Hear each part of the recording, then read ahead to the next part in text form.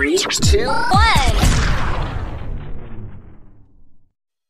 Hello, brothers and sisters. It is the Remnant Warrior here from Kingdom Productions and Publishing. And I just want to welcome all of you who don't already watch this channel on a regular basis. I want to let you know that we upload new content several times a week, but at least every week. So you don't want to miss out when we upload something new. Thank you all in advance for your subscription. I love each and every one of you. Until next time, God bless you all.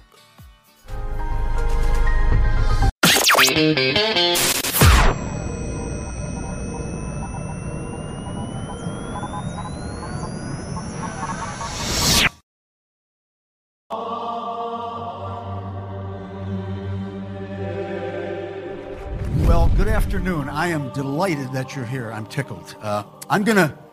This is the short version of the message that I deliver here, and I'm going to move real fast. You're going to have a lot of images coming at you, and you're going to hear a lot of information. So strap into your seats, hold on, because it's going to go rapidly. The name of my presentation is A Face-to-Face Encounter with Jesus. I asked the question, because that's what we're talking about when we talk about the Shroud of Turin. It's either a man who was crucified exactly like Jesus Christ, or it's Jesus Christ himself. Those are the two options. That's what I'm going to give you to start this message today.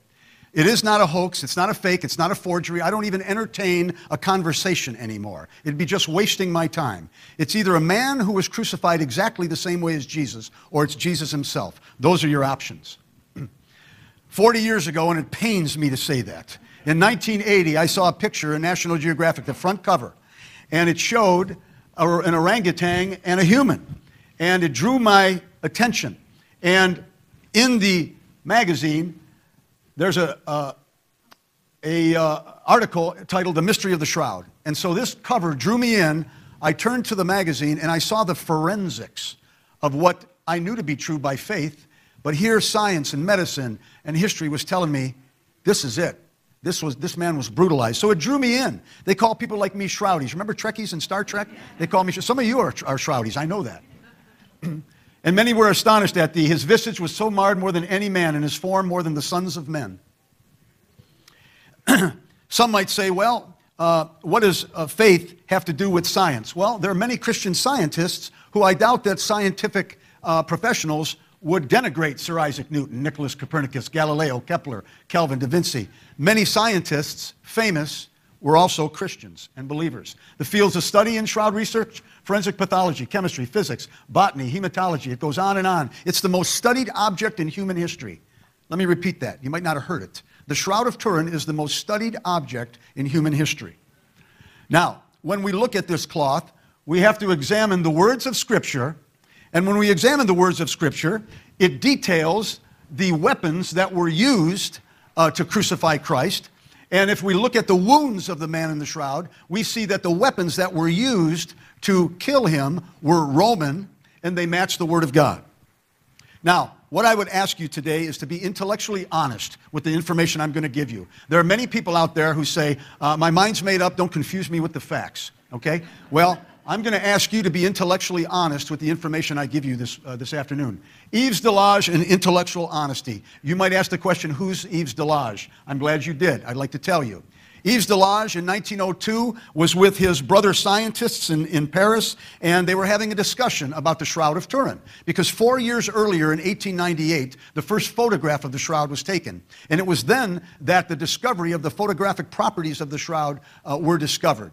And so they were talking about this picture in 1898 and how the shroud itself is a negative, and when you photograph it, you get a positive in the darkroom of your laboratory. And so here's what he had to say, because he said it was Christ, and they went nuts, okay? And so he said, if it were anyone else but Christ, there would be no contention. A religious question has been needlessly injected onto a problem which in itself is purely scientific, with the result that feelings have run high and reason has been led astray. If, instead of Christ, there were a question of some person like a Sargon and Achilles or one of the pharaohs, no one would have thought of making an objection. And here's the honesty, and he was an agnostic. I recognize Christ as a historical personage, and I see no reason why anyone should be scandalized that there still exist material traces of his earthly life. Now, that's an intellectually honest statement from a courageous man. So, the shroud is 14 feet 3 inches long. It's 3 feet 7 inches wide. For the sake of this presentation, we've separated those two images so that they can be side by side for comparison for you. 14 feet 3 inches long, 3 feet 7 inches wide. Is it a coincidence that, according to Jewish measurements, the cubit, that 14 3 foot 7 measures 8 cubits by 2 cubits? Exactly. Cubic measurements that were Jewish. And why would it be measured according to Jewish cubits? It was measured according to Jewish cubits for a Jewish man. So, now let me go back. What we see here is what the cloth looks like on the left. Photographic negative like. It's on the tip of the fibers. If you looked at the shroud under a microscope, you would see threads made up of fibers. A fiber is less in diameter than a hair on the back of your arm. Take 100 of them, wrap them up, you got a thread. Look under a microscope at the threads and you see the image lies on the top 2 threads or 3 of 100. They've been chemically changed. They've been dehydrated and oxidized. If you put a newspaper in the window and the sun hits it, come back 5 hours later, it's yellow, prematurely aged. The same thing is what's happened to the shroud. So what we have is the top 2 fibers have been discolored, sepia, straw-like, yellow-colored. The 98 beneath are pure white. It's not a painting, it's not a forgery, it's not a hoax in any way. The blood goes through to the backside of the cloth. It causes the fibers to be cemented together. The image fibers are not cemented together. They rest on the top 2 or 3 deep into the thread, front and back. When that image is photographed, in the darkroom, a positive image emerges. In 1898, when Secondo Pia took the first photograph and that image came out, he said his arm started shaking and he almost dropped the large glass plate because that face came out and he wasn't prepared for it. Now, the interesting thing is, look at the eye sockets on the left. They're white. The color has changed in the darkroom. Now they're dark. The nose is dark. And in the positive, it's white. It reverses itself. What's dark on the shroud becomes white on the positive photograph. So here we see the shroud. Remember, I said it's 14 feet 3 inches long, 3 feet 7 inches wide. And on both sides of the image, we see burn marks. It was in a fire in 1532. And there are patches. Those triangular shapes are patches that were sewn on over the holes in 1534 by the Poor Clare nuns of France. So here we have a ghostly image, front and back, of a crucified man, crucified exactly the way Jesus was crucified. This man wore a helmet of thorns, not a wreath or a circle, a helmet. The full skull has been punctured, okay? What other man in history wore a crown of thorns? It was unique to Jesus, yet this man also wore a crown of thorns. Now, when we look at the comparative to the positive, what was light here, the patches, are now dark. The body is dark. It is now light on the positive of the original. So this is what we're talking about. We can clearly see that in 1898, when that image emerged, it freaked out Secondo Pia. The backside of the cloth. Again, the burn marks, the patches, and right in the center, you clearly see the image of a flogged, severely flogged man. Severely flogged. And many were astonished at thee. His visage was so marred more than any man, and his form more than the sons of man. This image was put into a computer, and the computer was told to subtract everything but the blood. This is what's left. Now, real blood, type AB, by the way. Now, this thing's been folded and unfolded, rolled up and unrolled for centuries. What happens to dried blood? It flakes off and falls away. This is the blood that remains after hundreds of years. So, when we look at the image, underneath the right eye, you can see a large bruise and swelling. It looks like an egg. He's been beaten in the face. Parts of the beard are missing, it's been determined. He's got a full beard, full mustache, long hair down to his shoulders, parts of the beard missing. He's got a broken nose in the bridge of the nose. Now, the Bible says, not a bone of him shall be broken. And if you know your anatomy, the nose is made of cartilage. It's not made of bone, so it doesn't violate the Scripture. Large blood flow from the number 3 puncture wound in the forehead. And by the way, these are deep puncture wounds in the skull. And, you know, this is the central nervous system. Medical doctors have said when this is invaded with painful objects, it's so painful that you'll become unconscious. You can't, the human body is not meant to withstand the pain when the central nervous system is invaded with something like sharp thorns. So we see blood flows from the crown of thorns very clearly. The backside of the head, blood flow from the crown of thorns, dozens of puncture wounds. The hair must have been a bloody mess. Okay? So we see the puncture wounds in the head. The back, multiple scourge wounds on the back, between 100 and 200 flog marks, using a whip called a Roman flagrum. There are 3 of them that I've been able to research. One of them was made of sheep bone. Matter of fact, we did something a couple years ago. We brought an exhibit here, and we made a scourge with sheep knuckles. Also, broken pieces of pottery they used. The man in the shroud was scourged by 2, actually it was a barbell shape, it looked like a barbell, with 2 balls at the end that were made of lead. And this man was scourged viciously. Between 100 and 200 strokes on both sides of his body. The only areas not scourged were the areas on the arms. I believe the arm, you saw in the Passion of the Christ, he was bent over at a post. I don't think that happened to him. I think he was tied with his hands above his head because there's no scourge marks on his forearms. Across the top of the back region, there are excoriations which suggest that he carried something heavy on the back. It wouldn't have been the full beam. That would have weighed 300 pounds. How he managed to carry the cross after the beating he took is unbelievable. But yet the back has been, many of the wounds have been excoriated. They've been rubbed larger and raw because of something that was tied on to the shoulders. It was called the patibulum in Latin.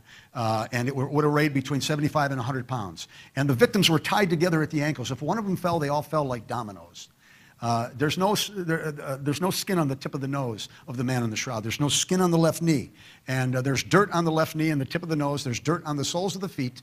And that dirt was examined. And there's a mineral in that dirt, travertine aragonite, which comes from the limestone quarries of one place on the earth, Jerusalem.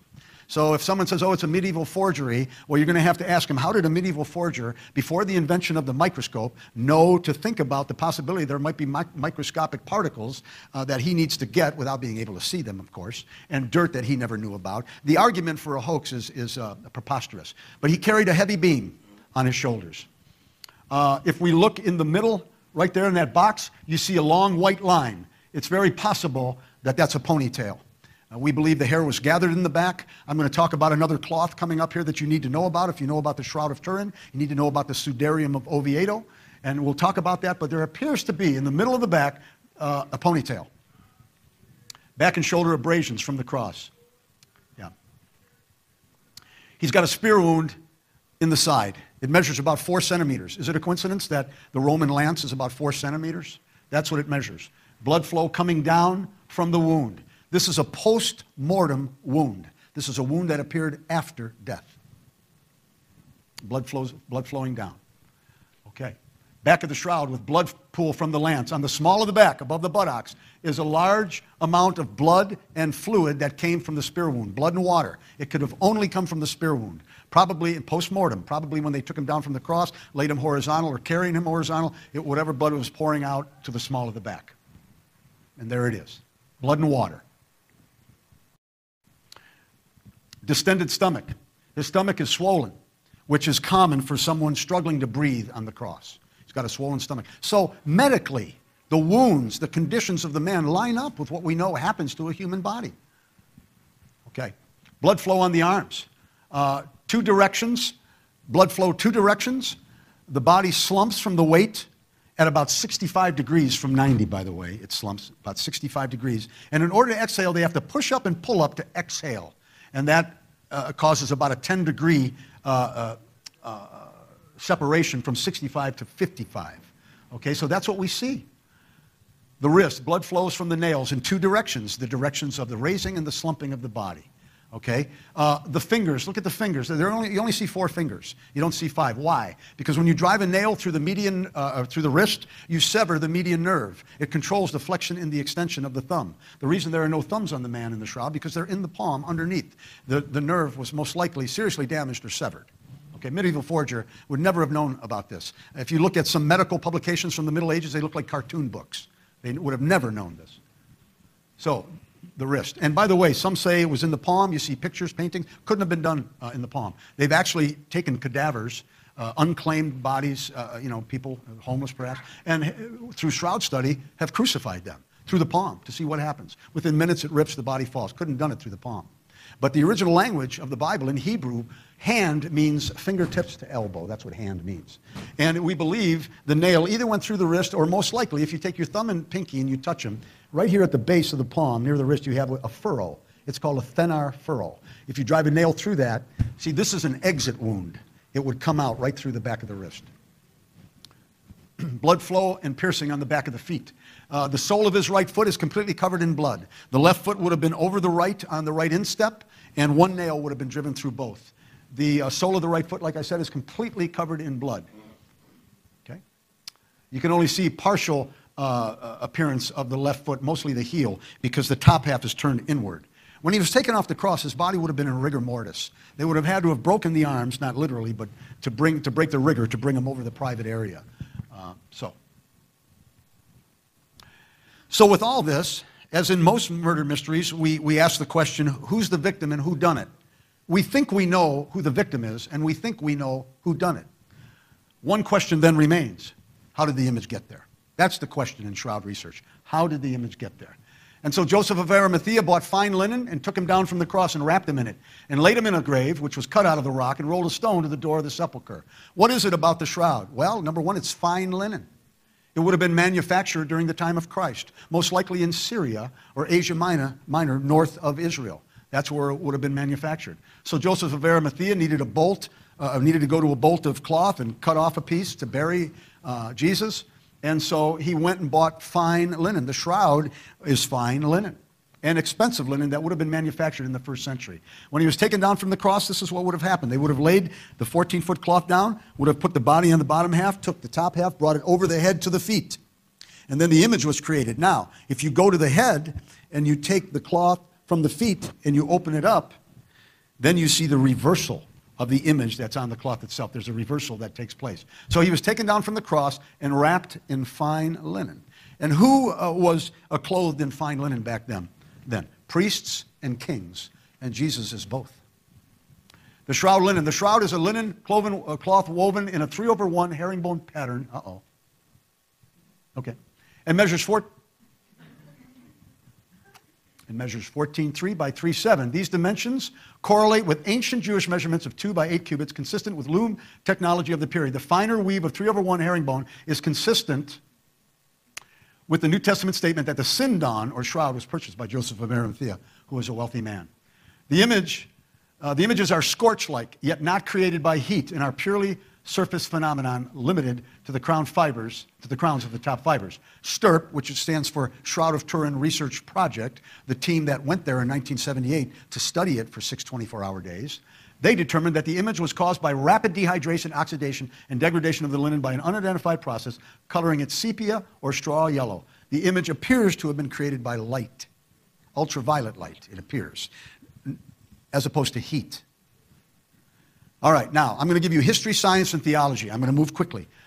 Can we take the shroud back to the tomb? We have to do that. Of all the disciplines of shroud research, the historical aspect of it is the least tied down. We have to kind of fill in the blanks along the way. So, can we take it back to the tomb? We think we can. During the time of Christ, there was a king in Edessa, which was north of Israel. It would be Syria now. And he lived, and he heard about Jesus as a healer. According to the historical record, he sent word to Jesus to come and heal him.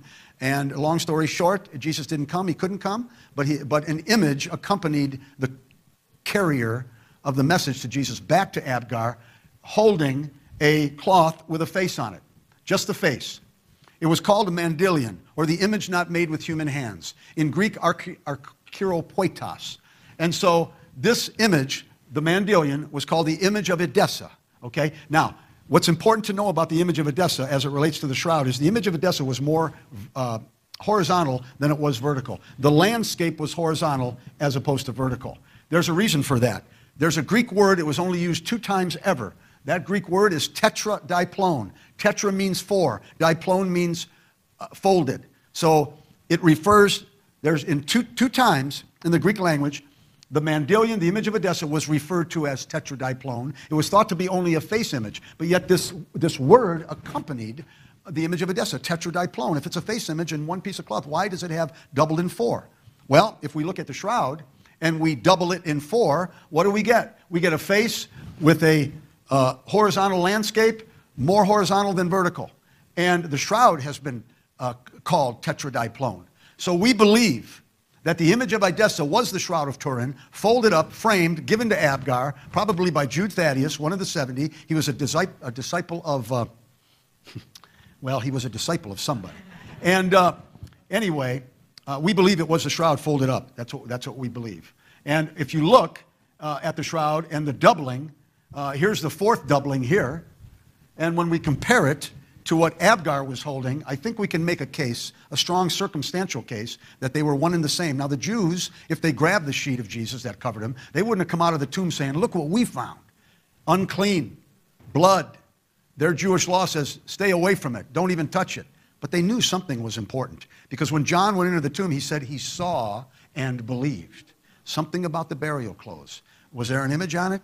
Don't know. And it's interesting. Saw and believed. Observation, science, reason, faith. They're mutually compatible with each other. Caused John to believe. Because the scripture says after that, he knew not, the scripture, that he must rise from the dead. Okay, let's see if we can take it then from the tomb to Turin. After the resurrection, the disciple Thaddeus, that's it, Thaddeus, carries a cloth to Abgar, 30 to 50 AD. Cloth becomes known as the image of Edessa, the Mandilion, the face cloth. After Abgar's death in 50 AD, the cloth disappears due to the persecution from his second son. The image of Edessa is rediscovered in 525 AD above the western gate of the city of Edessa. The walls were, it was flooded and the walls were destroyed. So in rebuilding the gate, they find this image of Edessa. From 525 onward, the image of Edessa is venerated as the face of Christ in the city of Edessa.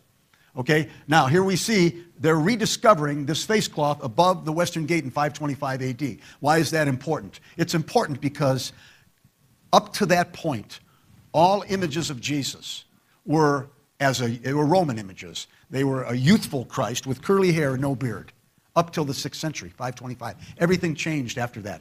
On the left, in St. Catherine's Monastery at the base of Mount Sinai in Egypt, you have a very famous Christ Pantocrator painted in the 6th century. Something happened in the 6th century, 525 maybe, where this image is rediscovered. Now all of a sudden, all the paintings of Christ changed. Look at the one on the left. This is 6th century in Italy. Long hair, long nose, owlish eyes, beard. On the right, the bust of Christ, the catacombs, 8th century, long hair, owlish eyes, beard. It all changed. Something caused the change. We believe it was the rediscovery of the image of Edessa, which was the shroud folded up and disguised. That's what we believe. Also in the 6th century, the Emperor Justinian, Byzantine emperor, he minted a coin. On the left is the coin. It's about the size of a dime. On the back on one side was his image, his bust, and on the back side is the image of Christ on the left. When you take that backside image and you superimpose the face of the shroud on it, it all lines up, strongly suggesting that the coin and the paintings of the 6th century were influenced by the image of Edessa rediscovered above the western gate in 525. Okay, let's continue. 943, the Byzantine emperor sends his army to Edessa to rescue the cloth from the city, which is now under Muslim control. Tetradiplone. When they take it back, when they take this image, this face cloth, back to Constantinople after grabbing it from the city, they said, well, look, we'll destroy this city. We'll kill all the Muslim prisoners unless you give us this cloth. And they gave it up after months of negotiation. I thought, what's to negotiate? You want to live? Give the cloth up. So anyway, what happened was when they took it back to Constantinople, there are historical records that talk about it being folded, and it's a long cloth, and they see a full body image. Okay, that comes out in 943. That's why we believe it's one and the same. Taken to Constantinople, 943 to 1204. In 1204, Constantinople is sacked.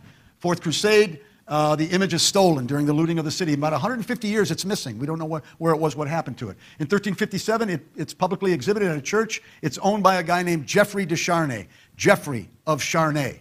Now, there are a lot of Geoffreys of Charnay. There are a lot of Davids of Cleveland, right? There are a lot. So we don't know exactly who this man is. However, in 1204, one of the Crusader knights was named Geoffrey de Charnay.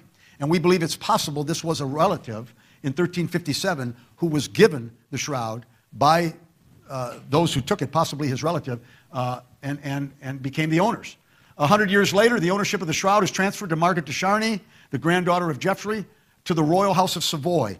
The Royal House of Savoy owned it from 1453 to 1983.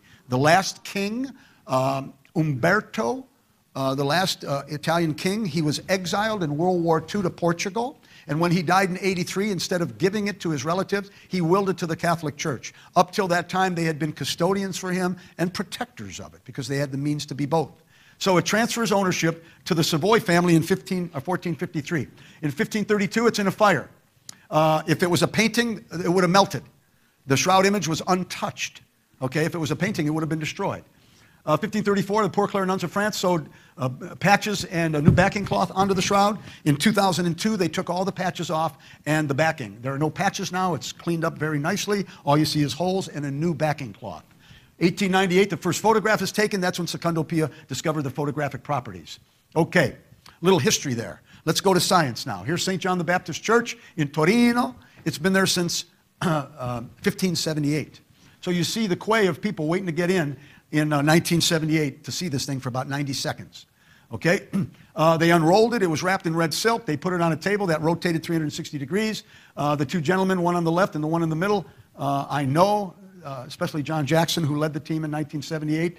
On the right there, Dr. John Jackson, Eric Jumper. They're looking at the backside of the shroud the first time in over 400 years. And they discovered, hey, the image doesn't go through to the backside. The blood goes through, it soaks through. Capillary flow, capillary action, travels up the thread. But the image rests on the top two fibers. It doesn't go underneath. Okay? And very important, smoothing out the wrinkles.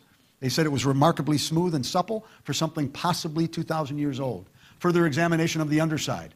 The gentleman on the left, Dr. Ray Rogers, he was at a low weight, kind of a rinky-dink laboratory called Los Alamos. That's where he worked for 40 years.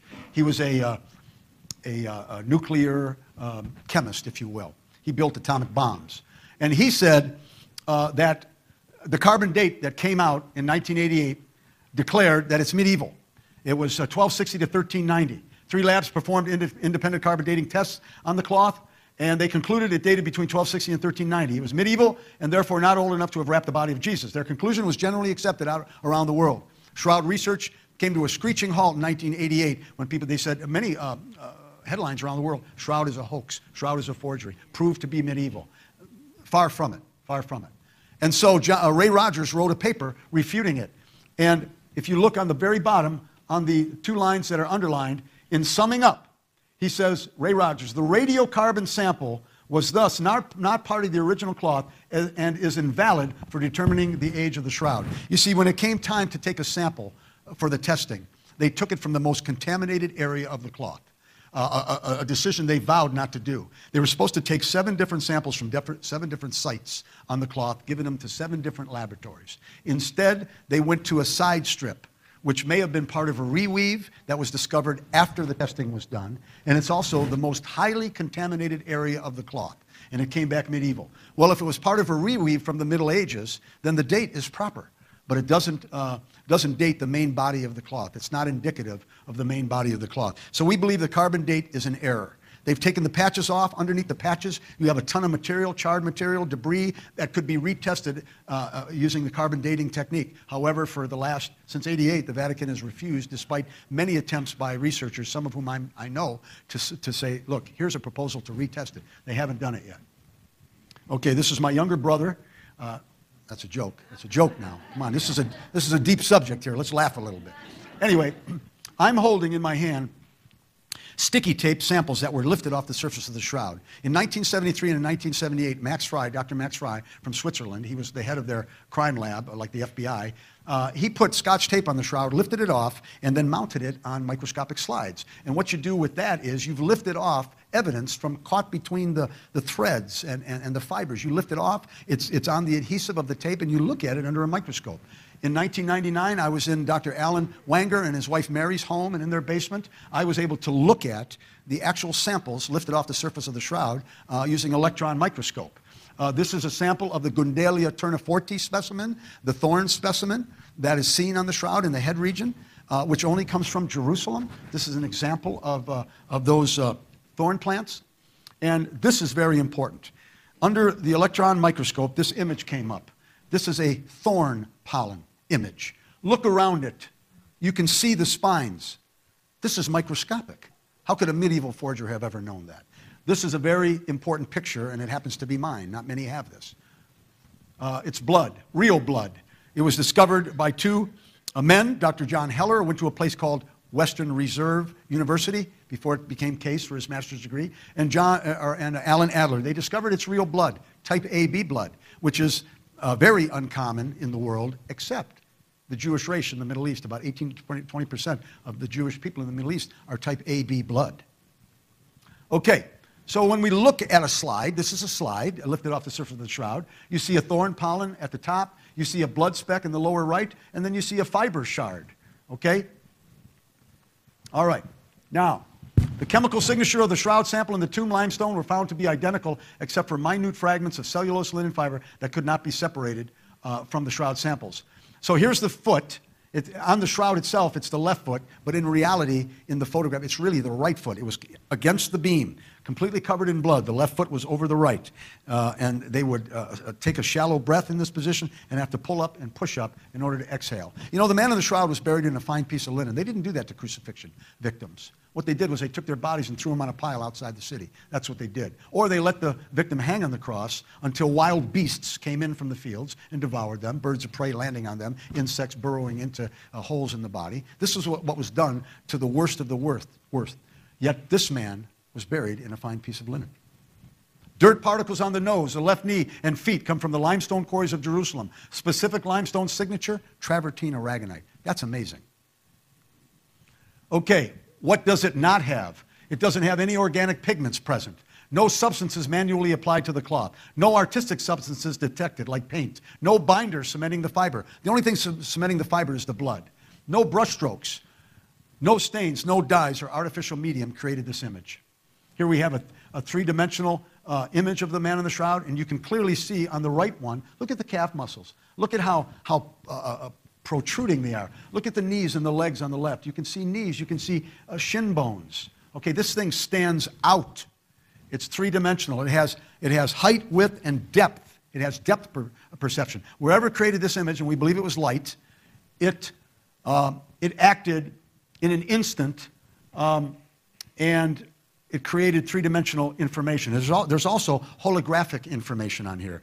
They can make a hologram here. Now, I don't know anything about holograms, but I've done a little studies, and I know you need laser beams to make a hologram. They intersect. And so this is holographic. So there, obviously lasers, radiation, we believe, is part of it. So button-like objects over the eyes. Now, a number of years ago, I said these were Roman coins. We're not sure. So I'm not going to say they're Roman coins. But there are things over the eyes to keep the lids closed in depth. A 3D computer-generated face. Now, on the left, you see the half of the face with the damage. On the right, you see the face without the damage. You're about to see an image that is only the face without damage to it. I believe it's the next one. Yeah. Now, I'll get a drink of water while you look at that.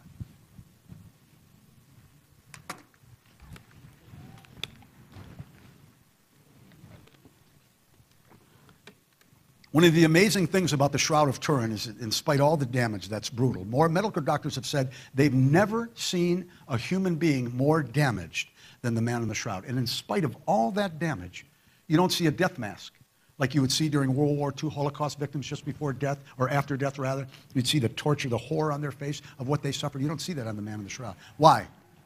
Because he's the wonderful counselor, the mighty God, the Prince of, and that's what we see on the Shroud of Turin. And there appeared an angel to him. Okay, we went through history and science. Now we're moving into theology. And there appeared an angel to him from heaven, strengthening him. And being in agony, he prayed more earnestly. And his sweat was, as it were, great drops of blood falling down to the ground.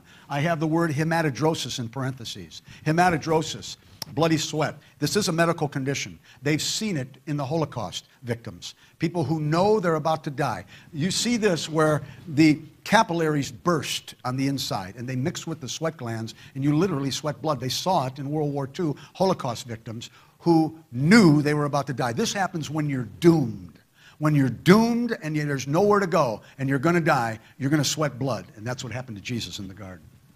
No resistance whatsoever. This is the amazing thing about the man in the shroud. We can look at all the wounds and we find there's no defensive struggle.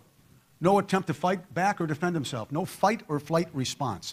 And that's the normal thing. Someone's scourging you or you're going to want to get away. And we would see that on the man's body if it happened. What person in history wouldn't fight back? I can think of one. scourged and condemned. And so Pilate, willing to content the people, released Barabbas unto them and delivered Jesus when he scourged him to be crucified. Barabbas, interesting name. Bar means son of. This came to me a few years ago. The son of the father, Bar Abba, is released in place of capital, the son of the father. That's an amazing thing. It's not coincidence, by the way. So he was flogged to a pillar, I believe, with his hands above his head, unable to defend himself, lashed mercilessly, the man in the shroud. Lashed mercilessly. Now, they did flog prior to crucifixion, but they never did it as badly as they did it to the man in the shroud. Remember, Pilate wanted to release Jesus. So he said, hey, flog him up. Make it good, so maybe that'll do. It didn't work, obviously. The flagrum.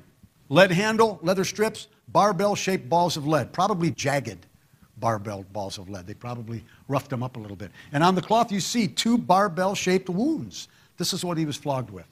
And they clothed him with purple, plaited a crown of thorns, put it about his head, and began to salute him. Hail, King of the Jews. This was a full helmet. This wasn't a wreath or a circle. Remember, they beat it onto him. They beat it into his central nervous system. Medical doctors have said the human could not have withstood this pain. And yet, we know he did. The patibulum, the heavy beam, the crossbar used in the crucifixion, facial injuries, tip and nose abrasion and broken nose, maybe from the fall, unable to break the fall. The hole in the wrist we see at the base in the thenar furrow, and we see it go through the wrist, severing the median nerve. You can see the 2 flows of blood from the exit wound on the wrist matching the pulling up and the slumping, the 65 and 55 degree position of the body on the cross, and the 4 fingers with no thumbs. The feet, the left instep was on the right instep, 1 nail through both. I am poured out like water, and all my bones are out of joint. My heart is like wax, it's melted in the midst of my bowels. My strength is dried up like a potsherd. A potsherd is a piece of broken pottery in the dirt. Okay? I am poured out like water, seriously dehydrated. He lost fluid in the garden, sweat and blood. Okay? How many are all my bones? How many are all? All his bones were out of joint. And my tongue cleaves to my jaws. You have brought me into the dust of death, for dogs have encompassed me. The assembly of the wicked have enclosed me. They pierced my hands and feet. Notice Psalm 22. This was spoken by David 1,000 years before crucifixion. Okay? They pierced my hands and my feet. Then came the soldiers and broke the legs of the first and the other, which was crucified with him. But when they came to Jesus and saw that he was dead already, they didn't break his legs. But one of the soldiers, with a spear, pierced his side, and immediately there came out blood and water. The spear wound is between the 5th and the 6th rib.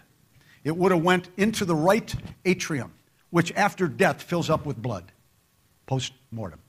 So when that spear went through the 5th and 6th rib, it pulled out water from the pleural cavity of the lungs and also blood, both seen on the small of the back. Why? Because these things were done that the scripture, and there they are, should be fulfilled. Not a bone of him shall be broken.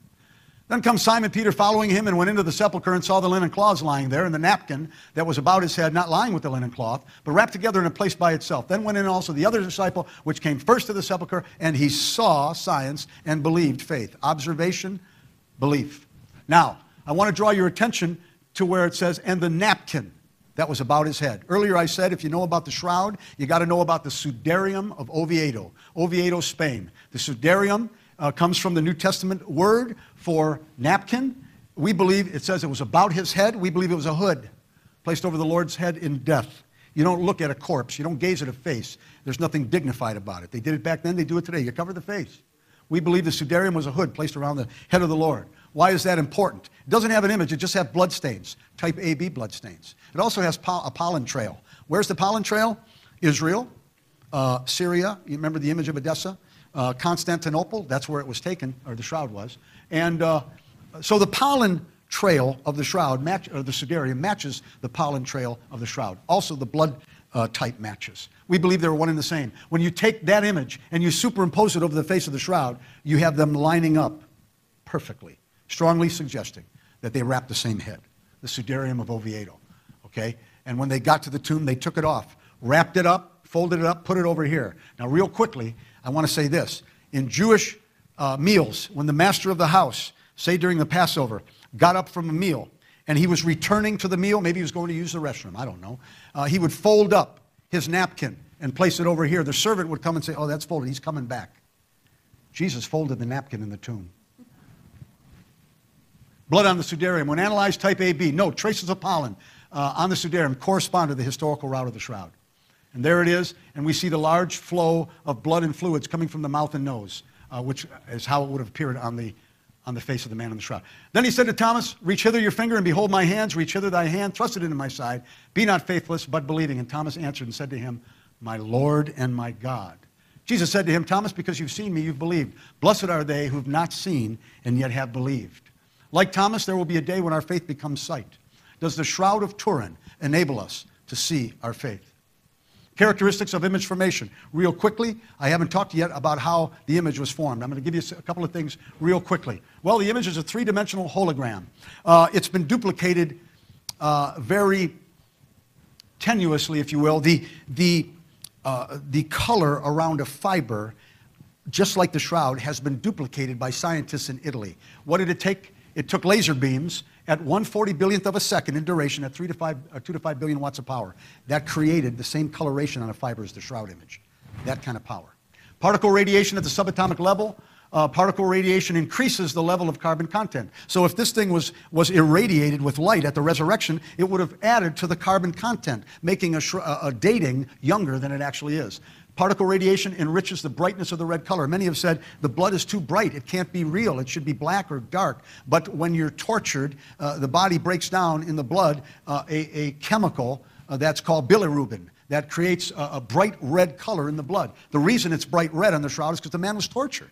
Light source came from the body itself. It's not reflected light. The blood projected outward and lifted cleanly away from the body. The blood intersected with the falling cloth. It's very possible that the body was levitating. Very possible. With the cloth pulled taut, top and bottom, the cloth would have fell through and up into the radiant zone of the body. It wouldn't have fallen into it very much. Only the top couple fibrils were radiated and created the image. The blood was on the cloth before the image was formed because they've cleaned the blood and have not seen any image. The blood was there first before the image. Now, if it was a painting, if it was an artist, they would draw the image and then put the blood in last, wouldn't they? The blood was on there first. No body decomposition. Collimated radiation, perpendicular to the body, straight up and straight down. The body suspended between the upper and lower cloth. It might have been levitating. The same color on the entire cloth. On the back side of the shroud, you had 180 pounds plastered to it. And on the top side of the shroud, body, you only had the cloth resting on the top. Yet the color is the same, with 180 pounds plastered on it and the top. Body vanished beneath the falling cloth, and there's a cloth-to-distance body correlation. Whatever created the image acted through space over time. Not a lot of space, not a lot of time. It is suggested the image was formed when a high-energy particle struck the fiber and released radiation within the fiber at a speed greater than the local speed of light. That's Kevin Moran. I knew him. He was an optical engineer with Kodak. We can conclude now that the shroud image is that of a real human form of a scourged and crucified man. It is not the product of an artist. Blood stains are composed of hemoglobin, also give a positive test for serum albumin. The image is an ongoing mystery, and until further chemical studies are made, perhaps by this group of scientists or perhaps by sometimes scientists in the future, the problem remains unsolved. That was quoted in 1981, and it still stands true today. So whom do you say I am? A mere man or the Lamb of God? The man in the shroud asks. Well, just as Abraham was going to offer Isaac, Jesus was called the Lamb of God. He became the sacrifice. And this is the record that God has given us eternal life. And this life is in his Son. He that has the Son has life. He that doesn't have the Son of God does not have life.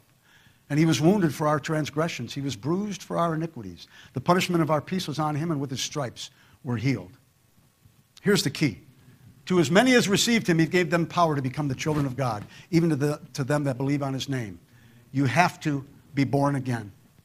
God, the reason we're here is God wants us to be born the first time. Amen? He wants that right for every human being. Once we're born and we each reach the age of accountability, there's another birth that needs to take place. We need to be born again within our heart. And all that means is we see things through the lens of Scripture. That's what it means, that your heart is changed. Spiritual EKG. Jesus said, there are some people who honor me with their lips, but their hearts are far from me. What does God require of us? A broken and a contrite heart, O God, you will not despise. Uh-oh. A few more. Ground zero.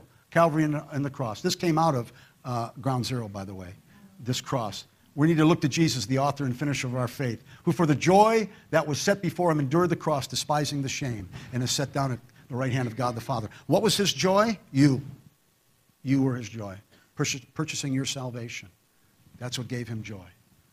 Here's C.S. Lewis. A few more slides. I am trying here to prevent anyone saying the really foolish thing that people often say about him. I'm ready to accept Jesus as a great moral teacher, but I don't accept his claim to be God. That's the one thing we must not say. A man who is merely a man and said the sort of things Jesus said would not be a great moral teacher. He would either be a lunatic on the level of a man who says he's a poached egg, or else he would be the devil of hell.